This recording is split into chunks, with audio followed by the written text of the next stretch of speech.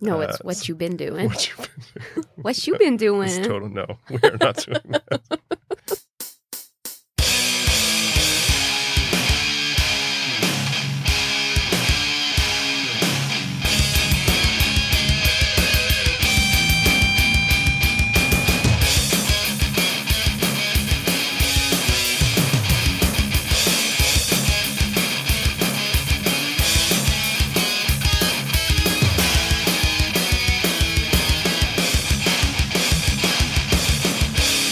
Hello and welcome to Geek Chew, a podcast where we talk about... You need to stop. I held it in too long. A podcast where we talk about the pop culture stuff that we like. Yeah. Agreed. I'm Eamon. I'm Charlene. And this week we're going to be talking about the last couple episodes of American Gods and the new... Well, I guess it's not new at this point. The just concluded mini-series from Scott. Is it like Scott really Snyder. mini? I know it came out in 3 books, but they're So yeah, it's hefty. just kind of like a short story divided into 3 parts, I guess. By it's called After Death, A.D. After Death. It's written by Scott Snyder. The art is by Jeff Lemire, and they probably worked on the story together. Although I think Scott Snyder wrote it. Okay. Whatever. Yeah, whatever. I'm sure he feels whatever about it. Look, he wrote it. Jeff Lemire did the art, and it was pretty good. But Yes, we'll get to that. we will get to that. So I guess we'll just start off with some other stuff, though. Yeah, what you been doing? I thought we discussed this. The not newly titled segment of our show. I don't know. We got I have a lot of Netflix stuff on here. Yeah. We started watching The Keepers. We made it through 3 episodes. Only 3? I felt like we made it into 4. I don't think so. Okay. But it's a documentary about the nun that disappeared. Was it in the 50s? 60s? 60s? 70s? No. Must have been the 70s. Because, well, whatever it was. It's about the disappearance of Clearly we're really paying and several, attention. murders. Several. Or a couple. 2. Yeah. But also about the girls from the school and what was going on in the school and repressed memories. And it's a pretty good documentary. Yeah, it's interesting. I feel like it's hammering on a couple points for a little bit too long, maybe. I don't know. The last episode just kind of seemed to drag about. I mean, it's not that it's not important, you know. No, it's important, but I feel like some of the details that they go into with the story is just, what's the term for it when it's like just to like shock people to keep watching? Do you know what I mean? Yeah. When those kinds of details aren't crucial to the bigger picture. Yeah. But Still interesting. I mean, it's Yeah. only, it's only a 1 season thing. We'll probably finish it as soon as we can. I don't know when that'll be, but Hasan Minhaj has a comedy special. did you watch it without me? Yeah. Oh, I guess that makes sense. I didn't know we were. I would have watched it sooner, like already, because I haven't, It was very good. Homecoming King is what it's called, but he's the correspondent from The Daily Show. It starts off a little slow, I thought, but, he's a really good storyteller. So And, his comedy style is like storytelling. yeah, just, personal experience plus his particular, I think, point of view on, things like the challenges that he's faced as far as racism in America and that. And it's also, it's very cool the way it's shot. He's got, the typical camera angles that you see in like comedy special, but there's also now and then a camera that actually is up on stage where he kind of addresses and looks at that camera, and he's got this screen behind him that has all these different graphics through a show. It's really good. Okay. Highly recommended. The other thing, I'm not sure if you're going to be mad about this as you were about the comedy special, but I watched War Machine yesterday, the Netflix original movie that just came out with Brad Pitt. Nothing. I don't even know what this is. Yeah. Well, so it's Netflix's first kind of foray into the blockbuster movie. You know, they have the other movie coming out later this year with Will Smith that looks pretty good. Right. I can't remember. Bright. Is that what it's called? I think it starts with a B. Anyway, this movie was it was really good. There's a couple different things going on with the movie. There is this discussion about, you know, how Netflix has really changed TV and now they're branching into movies where they spent $80 or $90 million making this movie. And the movie industry itself has all these release windows as far as awards. And what is really difficult for me to understand is, like, I get it. Netflix has money to spend on these things, but it's not like they're pulling in money from advertisers, right? It's just subscription services. Yeah, So, I mean, they're also publicly traded, I think. So there's more to their... I guess also I don't know exactly they what their have business model deals is, but where, I mean, how does it work? Do networks pay them to show their stuff? you wouldn't think so, right? You would think that They have to- Netflix would buy they have it. to build their library. Yeah. And that's their, I don't know, they've said they're going to spend like $6 billion over the next however, you know. I mean, there's only a limited number of people with access to Netflix. Like, that's a finite number. So, but yes, it is. But they must have some kind of plan, right? I mean, yeah, clearly. But it's funny, you know, with the movies, they submitted a couple to the Cannes Film Festival, and then everybody was all in an uproar about, because like the release window thing, and theaters or movies are supposed to go to the theaters, and obviously Netflix movies aren't going to the theaters, and it's this whole Who says movies are supposed to do whatever? That's the annoying. industry as far as, you know. So if it didn't go to the theaters, then it's not worthy of the same sort of... Well, I think it's the fact that it's probably viewed as kind of an unfair advantage for the way the Netflix model is built. But Unfair advantage. But aren't the people in the Academy who vote for these things like part of the business? I don't understand how that makes it an unfair advantage. It's not like the viewer is the person voting for these awards. It's not like the everyday person who has access to see these things. Well, I mean, I'm not saying you have all the answers. Just, discussion. yeah, I certainly do not. I know that major movie studios are unhappy with the way Netflix is going to, or plans on, releasing these movies and still being considered in the same light or in the same way for other awards and stuff, because it's probably costs Netflix less money maybe to release things the way that they release them. Yeah, and for some reason the release window thing is a big deal.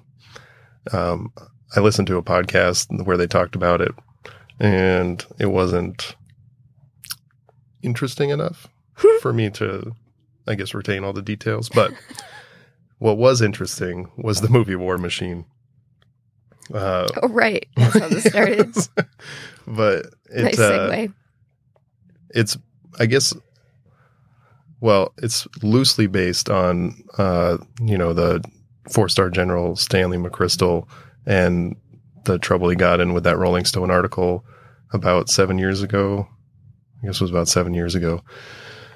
He was tasked to run the war in Afghanistan, and for some reason they let this Rolling Stone reporter tag along with him and, basically recorded him and his little entourage and how they talk shit about the president and the vice president and other leaders, and just kind of the article it's funny. The movie is kind of like a satire in the same vein as Veep, or where they present these groups of leaders who you would imagine, whether they're in the White House or running a war, would be very adult about, the way they conduct their business and the decisions they make. And, and it is satire. I'm sure, like, this is not real life, obviously. Oh, I don't know. But it's close. And that seems to be a problem. But anyway, the movie is loosely, quote unquote, based on this story. The director has talked about how he wanted some leeway as far as presenting the story. I went back and read the Rolling Stone article, and it doesn't seem too loosely based, except for Brad Pitt, who plays the his name is Glenn McMahon, I think, in the movie, but he is just kind of peak Brad Pitt character actor in this. He's very physical performance. He's the way he talks, his face. He's got this, like, they describe him as having like this claw hand, like he was born to be a 1950s general with a cigar in his hand, but he's never has a cigar, but his hand is always in this claw shape. But he is great. I mean, on the level of like Brad Pitt in 12 Monkeys character act, like it was good. He was very good in it. It's got Anthony Michael Hall as his kind of second in command. Really? Yeah, I watched it with Courtney, and I was like, "Court, you see him? That's the dude from Breakfast Club." And he was like, "What?" But I mean, the movie itself is really good, and I don't really like we don't watch a lot of war movies or anything to do with soldiers and whatever. I mean, I usually enjoy them when I watch them, but that's probably because we don't watch too many. Yeah, and we don't like seek them out. A lot of people, I mean, that's like a genre that people are really interested in.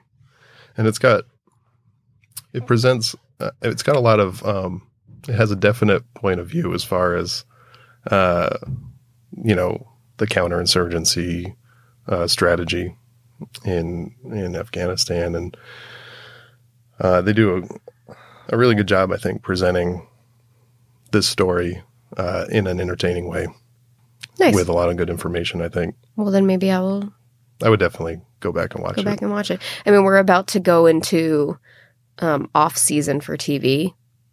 So. Yeah, I guess sort of, right? I know, because it's so different now. But, I mean, like the like network shows that I keep up with are all done for the season. Yeah. Like.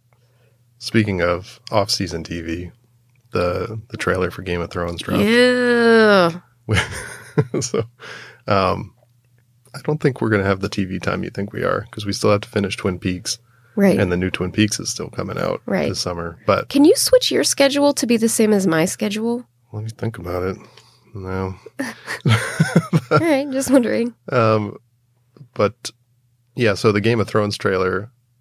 What did you think about the trailer? I mean, whatever. It was fine. It was enough to like make me be excited that Game of Thrones is coming out soon and like to see all the characters. But for us as viewers and knowers of the story, which we're not, I mean, you more than me, but it didn't give away anything. But then you watch that frame by frame, shot by shot analysis with Mallory Rubin and Jason Concepcion, and then you're like, oh, and it like they pull in all the details. I mean, it's also their job to like watch things critically, so that makes it, more like, then you're like, oh, this trailer has a lot more in it than just the casual viewer would necessarily notice. Yeah, the 15-minute breakdown of the trailer was definitely more interesting than the trailer. Was the trailer 1 minute? Strange, because it was 1:49, I think.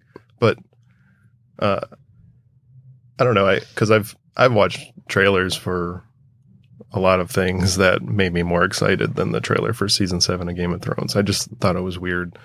But they're probably just saving all the, you know. Yeah, I mean, that's the thing. It's not Game that of Thrones like is such a secretive franchise. They don't like give, you know, there's not a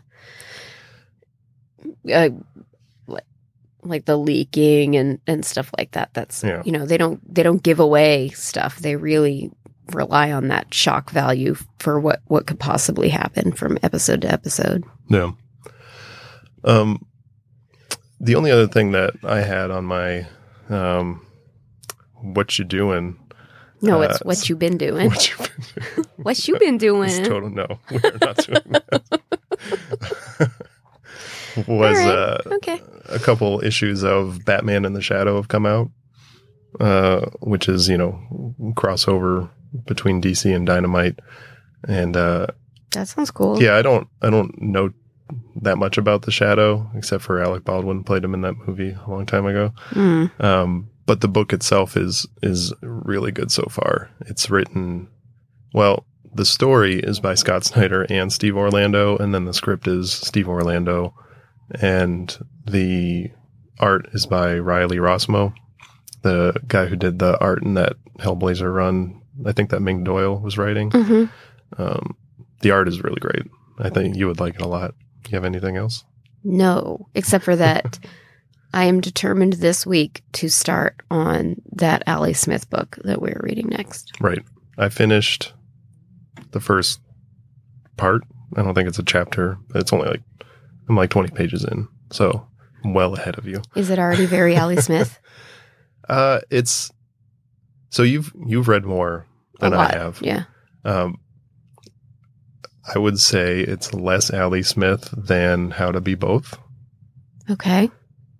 Because I could actually understand kind of what was happening so far. But yeah, so I'm not very far into it. Okay. and we'll see. I wish I knew who I gave my copy of The Accidental to, but we just need another copy. It's hard to find a copy of that. I've looked. Like, they're not cheap. Like, I want a cheap, like, just paperback copy, but, like... You want the hard copy, though. You don't want like a Kindle version of it. I mean, I guess a Kindle version is fine. You want that sucker on a bookshelf. Yes. So, like, the books that are by, like, my favorites, like, my favorite writers, I really like to have a hard copy of. Yeah. I don't know why. I just like the feel of paper. Yeah. Yeah. It's understandable. In my opinion. Okay. Anyway. Good. So we should talk about American Gods. Yes. We watched episodes 4 and 5. Did we? Do we have to keep debating? I don't know. About it last night. Yes. Yeah. Okay. Yes. So episode 4 was Get Gone, the kind of life, death, and resurrection of Laura Moon, which I thought was really good. Yeah. The episode. What's cool about that is we don't get that in the book. Right. Well, that's what I was going to ask you about. Because my impression from just talking to you was the first 3 episodes are, pretty faithful to the book as far as adaptations go. But episode 4 seemed like the first huge departure where it's just all this backstory that you never really got in the book. So for the most part, the main part of the story in the book, it's Shadow's point of view. So if he's not there, you're not getting it. I mean, there are little departures here with like Bilquist's scene and things like that, and some other stuff going on that sort of is like randomly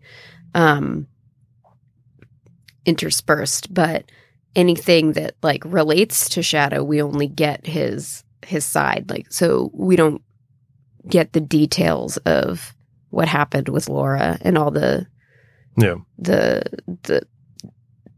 things that happened along the path that she took to meet back up with him. Yeah.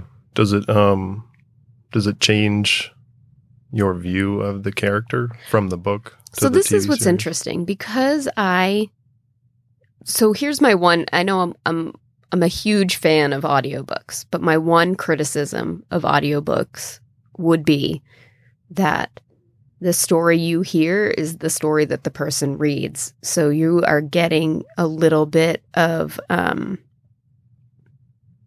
slant, like from the storytelling. No. Just because, the way a sentence is read and where the emphasis is and how that person reading is reading the character. No. So. Yeah, I guess I don't listen to too many audiobooks, but right. It could definitely affect. Yeah. And so while Laura, for me, was not likable in the book, yeah, she's really, really not likable in the story for me. She's a lot less in the TV in show? the TV show. Yeah. Really? Yeah. Like where you're just like, wow, she's just really an asshole. Yeah. Like, and you don't get that. Okay. Or I didn't get that as much in the book. However, if I was reading the paper copy, who knows how I would have read some of the way those sentences came out. And were, especially conversation with Shadow and the way that relationship is. Yeah, I do. I like her character though. Oh yeah, in the show, but she's definitely an ass. Yeah, but but like the character as a character on the show is a great character. I think the actress is doing a great job with that portrayal. Emily Browning. The other thing I really liked about the episode was the scenes with Anubis, especially the death scene. And it kind of encapsulates the episode theme, because she's always kind of pursuing trouble, and she clearly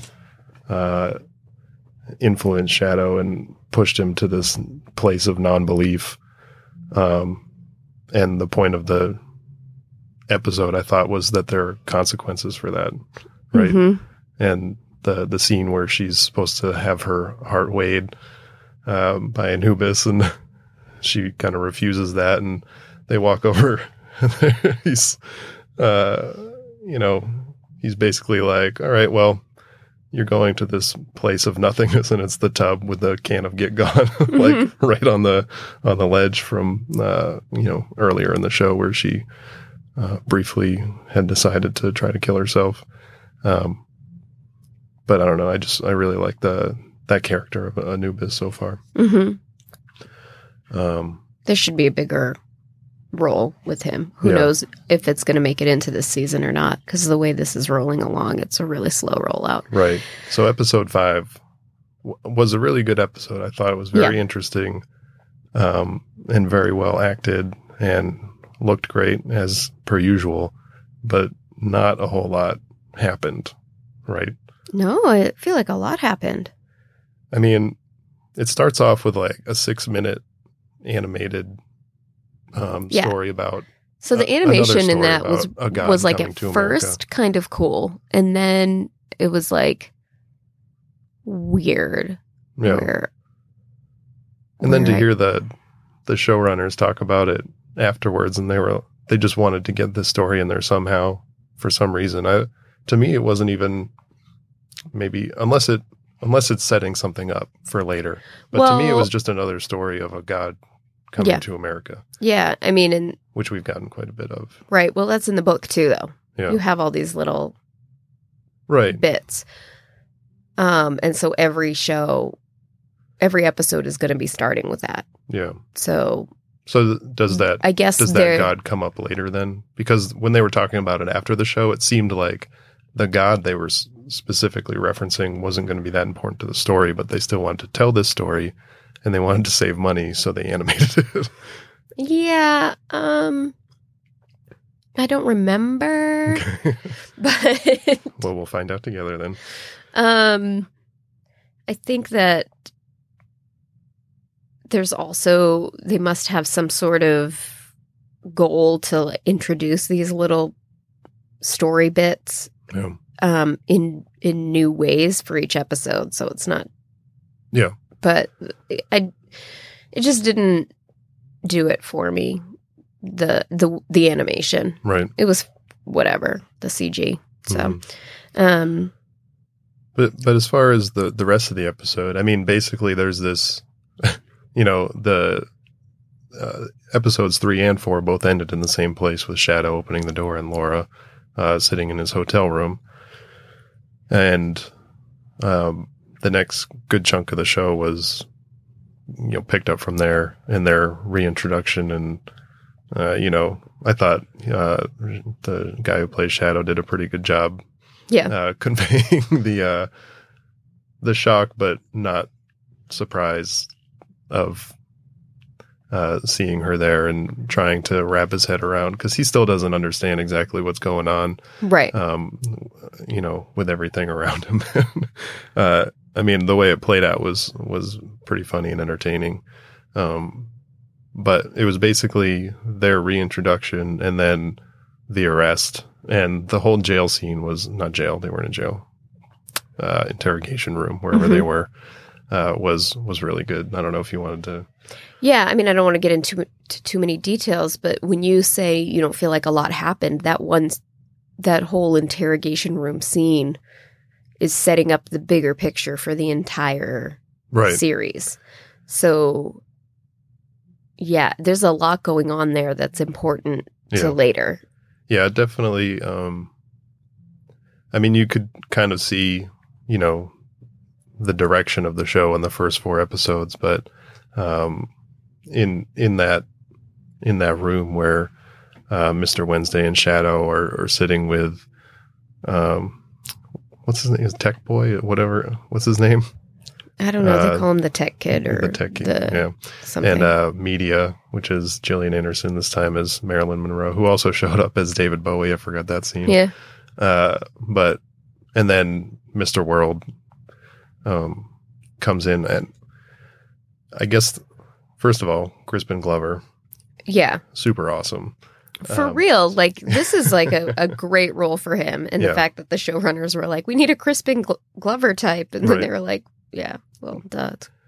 Yeah, it was interesting to them to talk about how they basically, for his entrance, they just recreated the first time they saw him for their meeting. Yeah, I thought that was pretty funny, and to think that that's actually kind of how he moves, and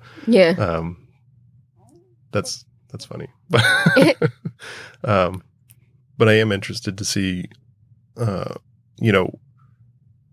things like, or the new gods like Media and Tech Boy or whatever his name is. That it's pretty obvious, like kind of where they come from. But I assume we'll get more about who Mr. World is. And is that a maybe, or you don't remember? That's I'm declining to respond. Oh, well, that makes for good conversation. Well, I don't want to give away too much. The story is so good. The development of the characters and how they weave together and is so fun to discover. So I don't want to, like people who seem important, who seem unimportant. Yeah. Maybe, that gets all turned around. Maybe it doesn't. Maybe it is, I mean, in some cases, yes, some cases, no. And this is really just one of my favorite stories of all time. And I want it to feel for you the same way it felt for me when I got to discover all of the wonderfulness ahead. Mm-hmm. Wonderfulness. I thought it was a funny exchange between Mr. World and the Tech Boy when they were leaving, and he was like, "He's right here. Why aren't you just going to kill him?" And the rationale for letting him go, even when there's this conflict. It was just really good. I really enjoyed, obviously, episodes 4 and 5. Did you have anything else for American Gods? No, but did you see the little Anansi bit? The handcuff thing? Yeah. So just comes in. It's not really big or important, but you're like, yeah, he's a friend of mine. Yeah, that's good. Yeah. So we'll talk about After Death then. Yes, let's. Scott Snyder and Jeff Lemire, as previously indicated. We read quite a bit of Scott Snyder stuff. Yeah, that's because of you. Not that I mind. Well, he also is prolific. Yeah, I mean, American Vampire, The Wake, some of our favorites. Yeah, on top of the Batman stuff. Mm-hmm. And I don't know, I really enjoy reading most of his stuff. Did he write Witches too? Yeah. They actually, Is crazy, that coming right? out again? It is. Yeah, they're working on their second arc. So good. It is so good. I'm excited about a lot of stuff that he's got coming down the pike. Yeah. So this book, well, first of all, it's 3 books, and to say, I mean, it's definitely a comic book, but the first thing that jumps out at you, which I didn't know they were going to come like this when I put it on our poll at the store, mm-hmm. but it's the physical copy of it is immediately different. It's like an inch bigger on both sides. It's like a notebook. Than a regular comic book, mm-hmm. and it's got this really nice paper cover, and it's bound, and it's really a cool thing to hold and read. So I'm glad we didn't get it digitally. Yeah. But so I guess just as an overview, the story is, the after death thing is before, I don't think I even read like a description of the book. I just knew that I was going to want it. And so I wasn't sure if after death was going to mean like what happens after you die, mm-hmm. which is not the case. It's a world that they've found the cure for death. Mm-hmm. And, they live in these cycles, and, you live through these cycles that last about 100 years. And then in the next cycle, you basically forget your past. I mean, I think the description was that your brain, like while your body doesn't age and you don't, there's no death, your brain still can really only hold about 100 years worth of memory. Yeah. Remember when we were out with your friends, your younger friends, because we're young at heart, we have to hang out with people who are much younger than us. And somebody asked how old I was, and I said 36, and they were like, "You're almost 40?" Yeah. That like hurt me inside. That's one way to look at it. Yeah. My point is not cool. But also, maybe we've found the cure. Because me and you? Yeah. Anyway. I don't know. Someone told me I looked like I was in my mid-30s the other day, so. Yeah. And they were like, but aren't you in your mid-30s? That's not the point. Not the point at all. It's like, no. Anyway. Yeah. So, the structure of the book is, well, first of all, it's not a linear story. No. It's written like a journal. Lost the first book until I read it a second time. I was like, I don't really know what just happened. But you're right. So the way it's set up, there's a lot of prose, accompanied by pictures, not necessarily, set up like a comic book page. Mm-hmm. And I think that's what is the journal. Yes. And then what's happening, although it kind of deviates from this formula a little bit, but basically what's happening after death in this after death world happening now is comic form. Yeah. In panels. Yeah. And everything else is kind of in the prose. Yeah. With the narration. Yeah. And so you just kind of find out that they all live sort of in a large area, and anything below is just sort of uninhabitable. Right. So the main character, this Jonah Cook, mm-hmm. Is a thief, right, from life and in the new world, let's say. But he has a role to play in the cure, and he basically ends up in this, what do they call it, the retreat? Or yeah, I think it's a retreat. Yeah, it's this area they've built that, so not the entire world has this cure, right? It's the people who live in this retreat. Right, and everything else. The cure is in the water. Is basically gone. Yeah, So that was one thing that, so it's unclear. Like, yeah, they've, It's the a world slow below reveal. Yeah. is, been somehow,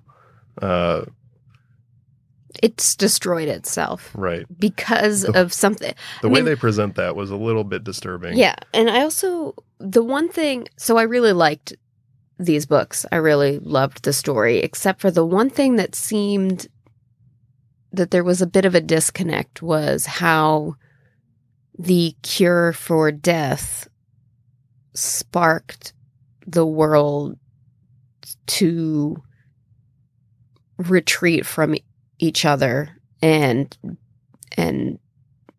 I don't know, basically like annihilate one another and throw so much poison around that every like that I didn't understand how one thing would have led to another.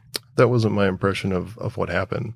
My impression of what happened was they found this cure for death at the same time that the world was kind of falling apart. The way one might feel our world is falling apart. But the way they described that was very real, I thought. It didn't have anything to do with the cure for death. No, I feel like it did. It said the world's starting to, we had this and then this began to happen.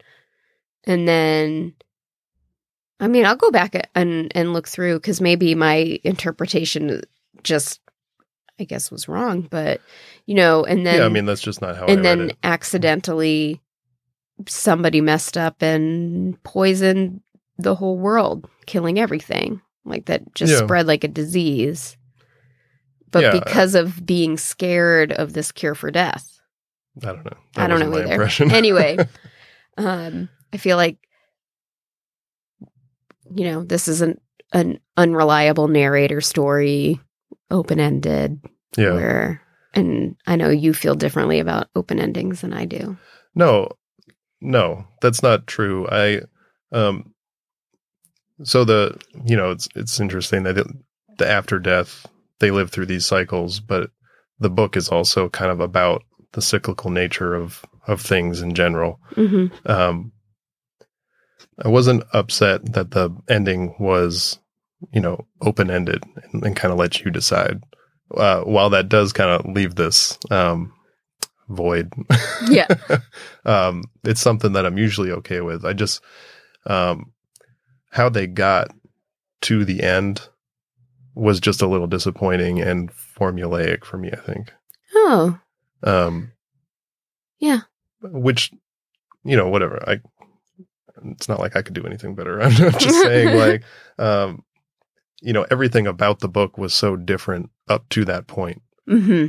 And I really, reading the prose stories from the main character's childhood, these building blocks of who he was, that was my favorite part of the book, probably the story about the balloon, mm-hmm. His first memory from when he was a kid, and the Land of Milk and Honey painting. And what's really interesting is you are reading these memories and then you later find out that he doesn't even remember them. Right. It's really trippy.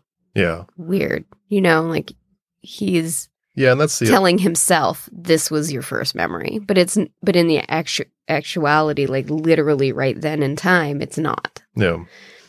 And I just like the presentation, how, he's this master thief, and you never really, they do describe some of the things, how he stole, some of the things that he's stolen, but, how they talk about, why he's a thief, the thrill and the challenge, but also, he's stealing things to,